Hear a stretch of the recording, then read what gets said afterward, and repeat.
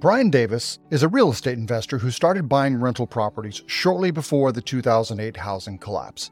After that expensive lesson, Brian went on to co-found Spark Rental, a platform for educating others on passive real estate syndications. Brian walks us through his journey from investing his own money to pooling funds as a club. We discuss the club's diversification across operators, geographies, and asset classes. Brian also shares how he designed his location-independent lifestyle, his family's adventures living abroad, and the intentional choices they make around communities, schools, and investing. Welcome to the Truly Passive Income Podcast. I'm Neil Henderson. And I'm Clint Harris. Today, we're excited to have Brian Davis with us. Brian, he started as an account executive handling investment property loans, then started buying rental properties, and later started writing. And he was writing for BiggerPockets, Inman, Money Crashers, and RE Tipster as a real estate expert. He's also a limited partner investor and co-founder of Spark Rental, which we're excited to talk about today. And he and his family spend most of the year traveling in South America. In fact, since the first time I talked to you, Brian, was maybe a month or so ago. And then the next time I talked to you a couple of weeks ago, you had just finished a move to Peru. So you are living it. You are location independent, man. You're out there. How are you today? I'm doing great. Thank you guys so much for having me on. Yeah, absolutely. Excited to have you here. Tell us a little bit about, besides that brief intro, who you are, how you got started, and kind of your journey, especially through real estate investing that led into being a limited partner. Sure. So like so many people, I fell into a career out of college, not really having any idea what I wanted to do with my life. My stepdad was friends with a guy who owned a subprime mortgage company, which in the early to mid aughts was all the rage, as you guys remember. But it became clear quickly as I started working for the two guys that owned this company. They did not need another loan officer doing subprime loans. What they really wanted was someone to do hard money loans for them personally. They had a standard normal mortgage lending company that lent nationwide, but on the side, they also lent their private money as hard money loans to real estate investors. So I started doing that, and I was watching all these real estate investors making money hand over fist. Again, it's the mid-aughts. And just around the time when I had built up enough money where I was excited and I was jumping in and investing my own personal money in rental properties, 2008 hit, and the rest is history. And I lost my shirt on a lot of those initial investments. It was an expensive lesson. Most people at that point run away and never invest in real estate again. If I had done that, then I wouldn't have gotten anything for all of that money that I lost. Instead, I looked at it as tuition, right? It was the cost of education in real estate investing. And I went on to work for a company that offered online products for landlords and real estate investors. And then went off on my own, started Spark Rental with a co-founder. And, that has been its own journey. But all along the way, I've been investing in real estate in some way, shape, or form. So I don't know where you want to take that from there. Yeah. So pre-2008, correct? Yes, I do. So you were buying rental properties pre-Great Recession, correct?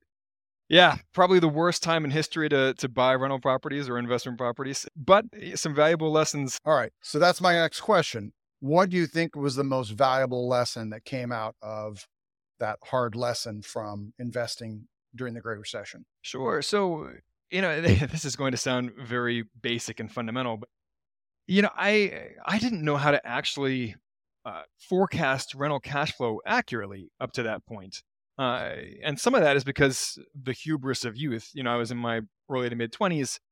I had that, I'm going to go it alone and, try to figure it all out on my own.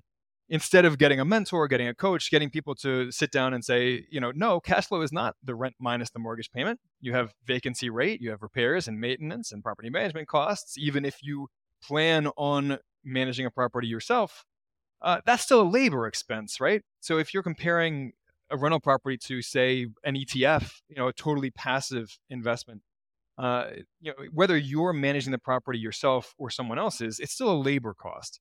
So, all of these sorts of things that, today it sounds so simple, it sounds so fundamental, but I didn't know that at the time. No one told me, and I was too dumb to go out and get someone to tell me to teach me these things. So really fundamental stuff like that. I was also investing in low income neighborhoods in Baltimore City. I'm from Baltimore originally. And I had to learn the hard way that in lower income neighborhoods, you have some hidden costs that don't show up on paper easily. Um, you have more damage to the rental properties than you have in, say, a Class A neighborhood, right? Um, you have to take that into account. You have higher rent default rates. You spend a lot more time chasing down tenants for rents.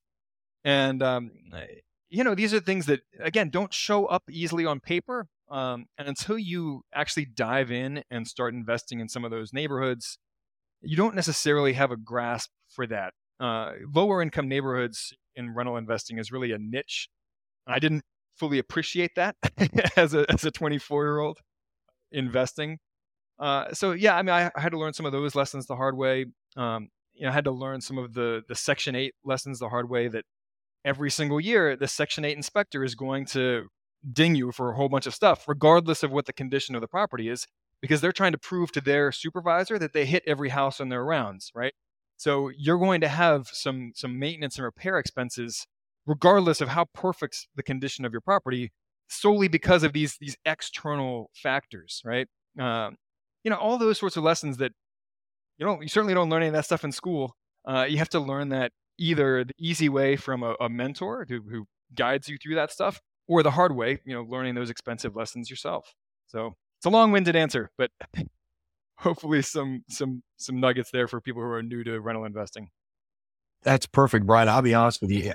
I feel like I'm listening to you tell my story. It's the same. It's the same thing.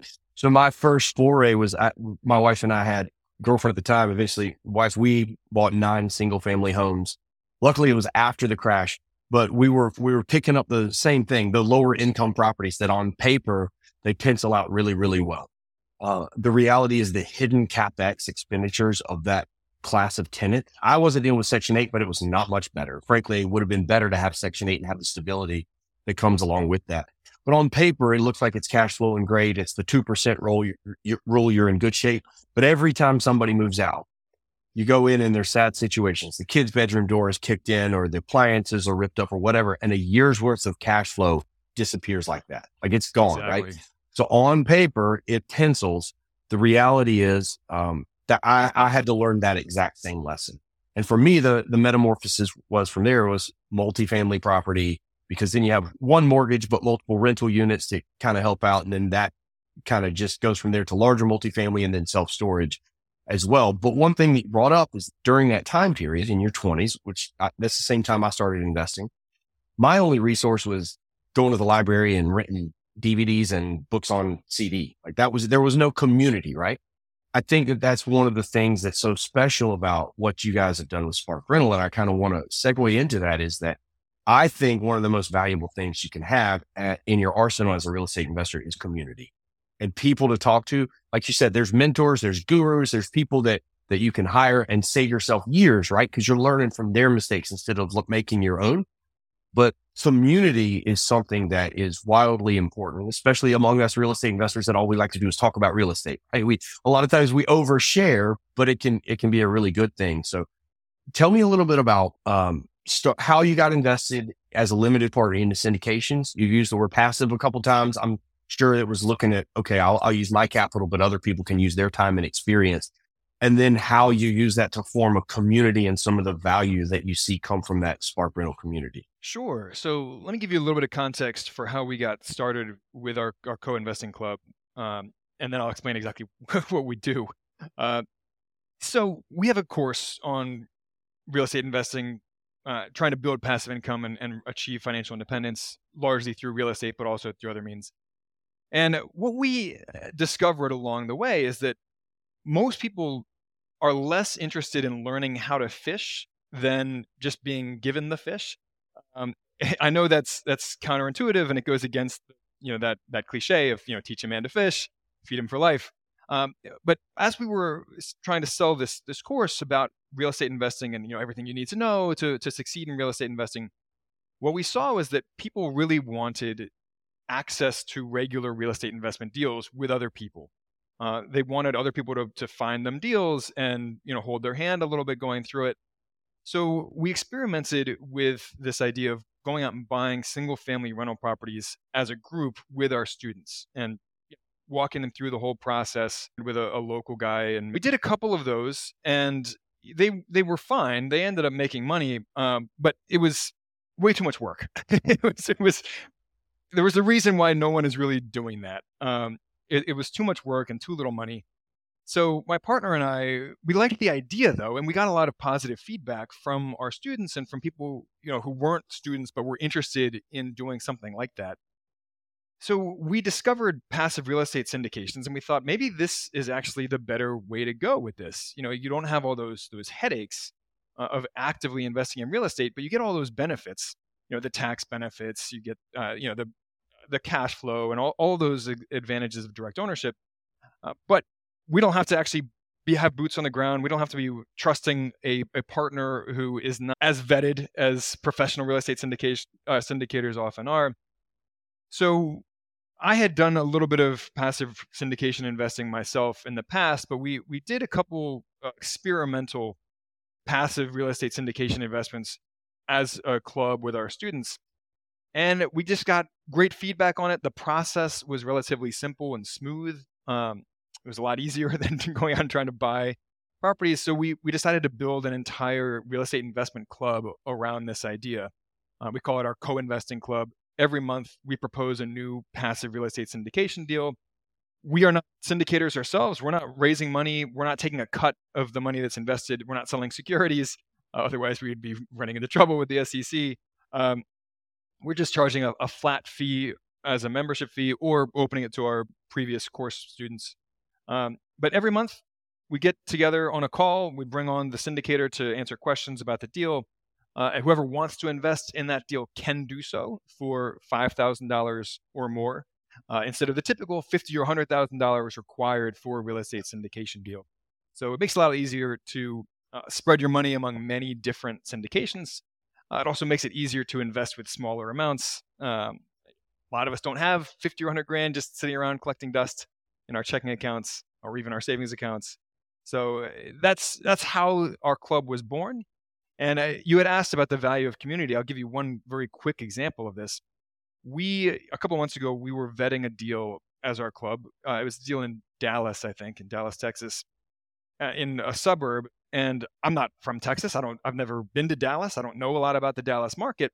It turns out that one of the members of our club lived 5 minutes down the road from this apartment complex and was telling us firsthand about the scarcity of good rental housing in that market, about the wait times for nice apartments in that neighborhood and in that market. And it just brought such a fresh perspective, that ground level perspective, to the deal and to us sitting down as a club and vetting that deal that we just never would have had otherwise, right? No matter how much you read about a market, it's not the same as having someone who lives 5 minutes down the road, right? So, she was saying, I know this apartment complex. I've driven past it every day for the last 2 years. It's a nice place to live. People want to live there.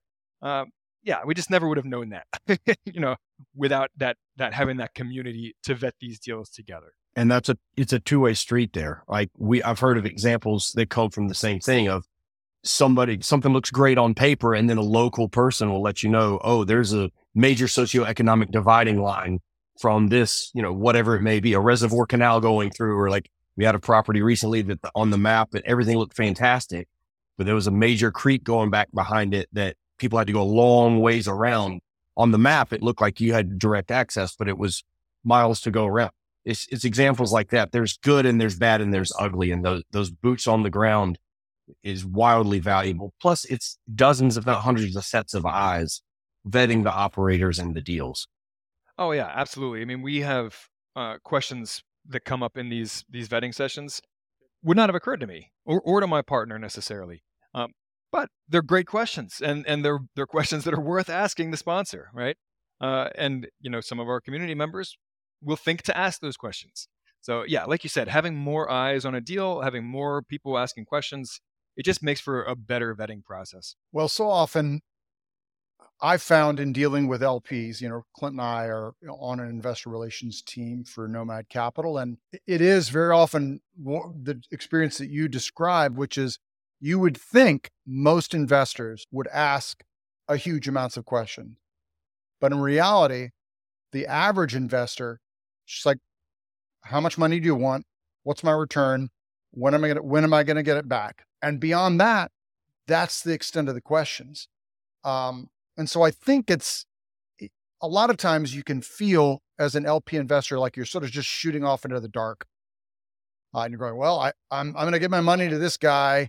Never given my money to him before. I hope it works. And you're counting on the fact that you probably understand the asset class to some extent. Otherwise, you wouldn't be investing in it. But you're really relying on the syndicator to execute the business plan correctly. And so having that group intelligence with a community of investors who have maybe invested with others to sort of know, all right, I know that I invested with this guy and what went south was a reason I should ask this question. Does that make sense? Makes total sense. And, like you said, people who have invested in these types of deals before, they know better questions to ask. And, the more people you have asking those questions, the more likely you are to get to one of those questions that, maybe will uncover an uncomfortable answer, maybe not what you wanted to hear, or maybe confirming your hypothesis that this is a good investment. So it makes total sense. I also think that at any given moment, the questions that people are asking tend to be what's been bouncing around the atmosphere in the industry at that moment. But the greatest risks are usually the questions that people aren't paying a ton of attention to. Right now, everyone is very aware of interest rate risk, right? Because interest rates been rising for the last year and a half. So people are aware, oh yeah, rents don't always stay near zero, even if central banks would love them to, even if spend-happy governments would love them to. But 2 years ago, when sponsors were selling deals for record profits and everyone was super excited about investing in real estate syndications, people were pouring their money into deals at that point. Maybe they should have been asking about interest rates, even though no one was talking about it then. Now everyone's talking about it, of course, and there's probably some other risk that no one is talking about that's out there right now. But the more eyeballs you have on these deals, the more likely you are to get some of those questions that maybe aren't on everyone's minds at that moment. So I got a question about, we're doing this call, you're in Peru and have bounced around, had an extensive travel experience. I'd love for you to tell us kind of about that, where you've been and what you do, but also I'd like to know what your diversification strategy is for the community that you've built in terms of, I know that that's an important component of what you're doing. And that's why you guys are actively looking for operators in different geography, asset class, et cetera. I'd love to hear about that. And if you don't mind me asking about what your personal kind of goals are and what for the things that you're specifically investing in, what you're looking for and how that fits in with the lifestyle that you've created, pursuing financial independence, but also doing it in a way that creates time and location independence. Sure. So diversification is actually the number one goal of our investment club. Alongside making these investments available to non-accredited investors, mom and pop investors, people who aren't super wealthy, the typical, millionaires who are investing in these deals. And fortunately, we can serve both of those goals at the same time by pooling our funds, reducing the amount of money that you have to invest per deal. If you have $50,000 to invest, you could either plug it into one deal by yourself, or if you invest with a club at $5,000 a piece, that's 10 different deals, right? So you can spread your money among many more deals. So as far as pursuing diversification within our club, we aim for every type of diversification with these deals. So we try to work with as many different sponsors as we can, right? We try to invest in as many different geographical markets as we can. We try to invest in as many different property types as we can. So obviously the bulk of these deals are multifamily because that's the bread and butter of real estate syndications. But we also try to invest in other types of properties too. We've done a deal, there was an industrial property deal where the property itself was actually a minority of the investment. The company was the broader investment there. We've invested in retail properties. We have not done any self-storage yet, but we are very excited to invest in self-storage. And that's actually what connected the two of us in the first place, Clint. That's why we reached out to you, because we love what you guys are doing with self-storage. We would love to invest in mobile home parks. So we want to diversify in every way that we possibly can across the board. And that is critical to our mission. one sponsor can make a mistake. One city, one market could have a correction. But if you spread your money among enough sponsors, enough cities, enough types of properties, you're going to build in some protection there, just by having your fingers in so many different pots, as it were. And if the market does crash, then having money in all of these different deals on different timelines means that maybe one of these deals or two of these deals might run into some interest rate risk if that's a problem at that moment when that deal needs to refinance or needs to sell. But it's not going to impact some of your other deals that maybe have a different timeline, right? Maybe those have loans that are good for another 2-3 years, and you can wait out the interest rates. You can wait for lower exit cap rates. So it's a long-winded answer there. That's great. To get to your other question, as far as us, my family and I living around the world, we started our overseas, our expat life in 2015. We moved to Abu Dhabi. We thought it would just be a 2-year stint. My wife is a school counselor. She helps college or high school juniors and seniors get into colleges. And she was doing that in the US. And she knew that I really loved international travel, that I wanted some adventure. So she, unbeknownst to me, she joined a headhunting firm for international schools and started interviewing with these schools. We found a school that we were intrigued by in Abu Dhabi. She got a job offer. So we decided, let's go have a little 2-year adventure and then we'll move back home to Baltimore. And of course, that's been over 8 years now. we never looked back. We just fell in love with the lifestyle. We get great benefits through her schools. We get paid furnished housing, or free furnished housing. We get paid flights home to the U.S. every year. We get full health benefits for the whole family. Our daughter gets to go attend some of the best schools in the world for free. So yeah, we spent 4 years in Abu Dhabi. We spent 4 years in Brazil, in Brasilia, the capital. We just left there, 6 weeks ago. So and just moved to Peru. So it's been fun. It's been an adventure. I get to operate a company that is 100% telecommute. That was not an accident. That was very much by design, to help enable us to live anywhere in the world. And it's been fun. It's something that I would not have guessed that I would have done a decade ago, but here we are. One child? Yeah, our daughter just turned 3 last week. She was born in Brazil. She has dual citizenship, has 2 passports, an American and a Brazilian passport. She speaks just as good Portuguese as she does English, and now she's learning Spanish here in Peru. That's great. And is she going to go to local schools there, or is the plan to homeschool? What's the plan? No, so she gets full free tuition at the school where my wife works. And that was one of the reasons why we chose this school. It's pre-K through 12. So it does have, so Katie can work, with the high school juniors and seniors, and our 3-year-old daughter can go to the pre-K program there. But as she gets older, so my wife loves to work at international baccalaureate schools, IB schools, which is one of the most rigorous curriculum programs in the world. And so our daughter, Millie, will get free tuition to some of the best schools in the world, including this one where we're working now. But if we were to move elsewhere, we would be choosing an outstanding quality school that would be quite expensive or difficult to find in the U.S. Wow. I love that. You're so intentional with the life that you've built for yourself, the company that you built, with knowing that it gave you the opportunity to be location independent, and doing that from wherever in the world you want to be. You're very intentional about the schools that you're choosing, the life you created for your daughter, the languages that she speaks. Same way you're intentional with the type of diversification you guys are looking at, and you're kind of picturing the life that you want and building it backwards, right? Starting with the destination in mind and kind of building those steps out.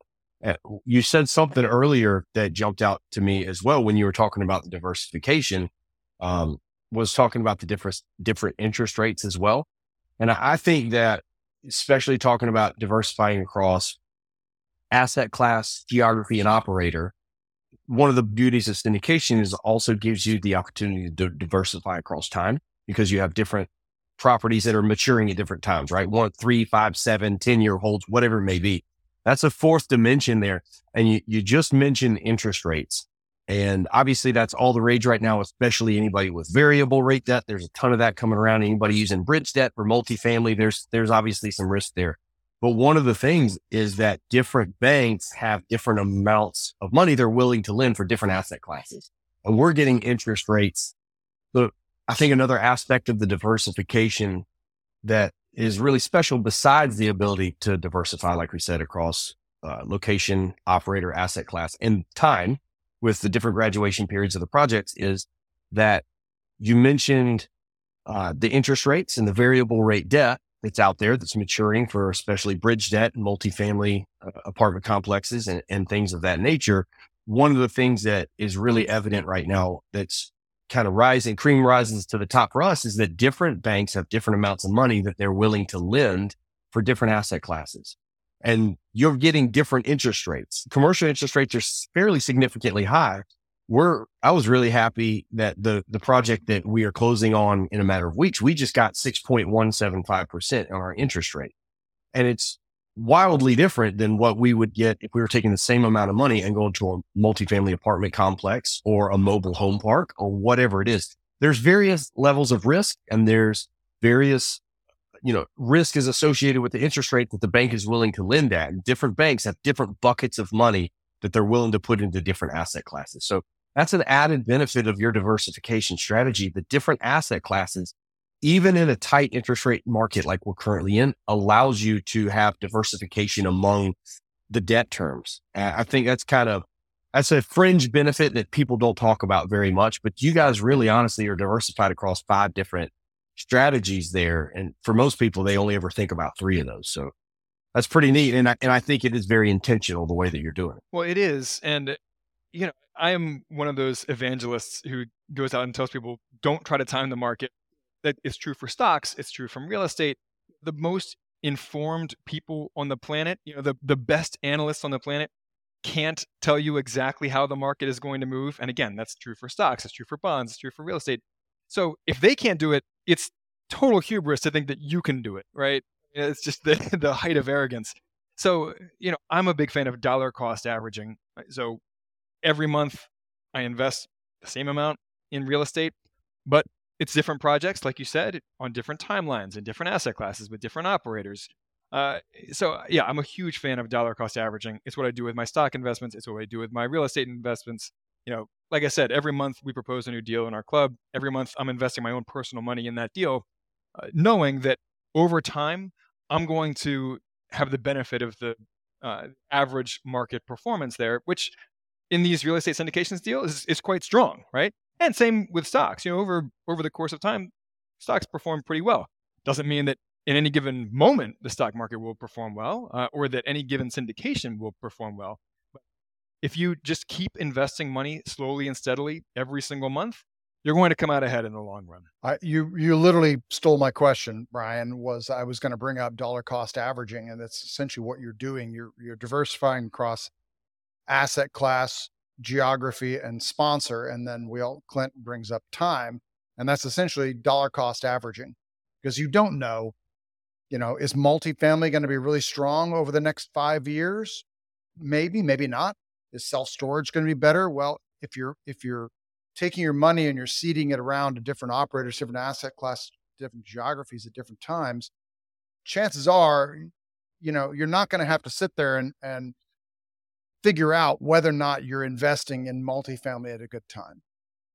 Just like you're not deciding whether or not you're investing in the stock market at a good time. You're just putting your money in, you're getting that return. And so I love that. That's really great. Yeah. Is it Darbar? I think it's Darbar. They release a report every year on comparing the average mom and pop investors' returns to the market at large. And the average investor is usually earning around half the returns that the overall market is returning, specifically because people are there trying to get cute, right? They're trying to get clever, trying to time the market. They're in and out. And that is a recipe for disaster. So, save yourself the trouble, save yourself the time, just keep investing slowly and steadily, practice dollar cost averaging. And, you don't have to, there's less of that frantic running around, right? And trying to outsmart the market. Forget about all that. Just invest your money. Brian, one more thing I wanted to ask you about, one of the things we love about location independence is that it's a sort of double leverage. When you are investing in real estate, one of the true powers of real estate is you're able to use leverage. And once you become location independent, where you're earning your dollars is divorced from where you're spending your dollars, it allows that double leverage. Have you experienced that? I mean, obviously you're in Latin America, where I imagine the cost of living is probably lower than Baltimore, correct? Well, Baltimore is probably not the perfect example to use because Baltimore is a particularly affordable East Coast city. But your broader point is absolutely correct that regionally speaking, Latin America has a much lower cost of living than the United States.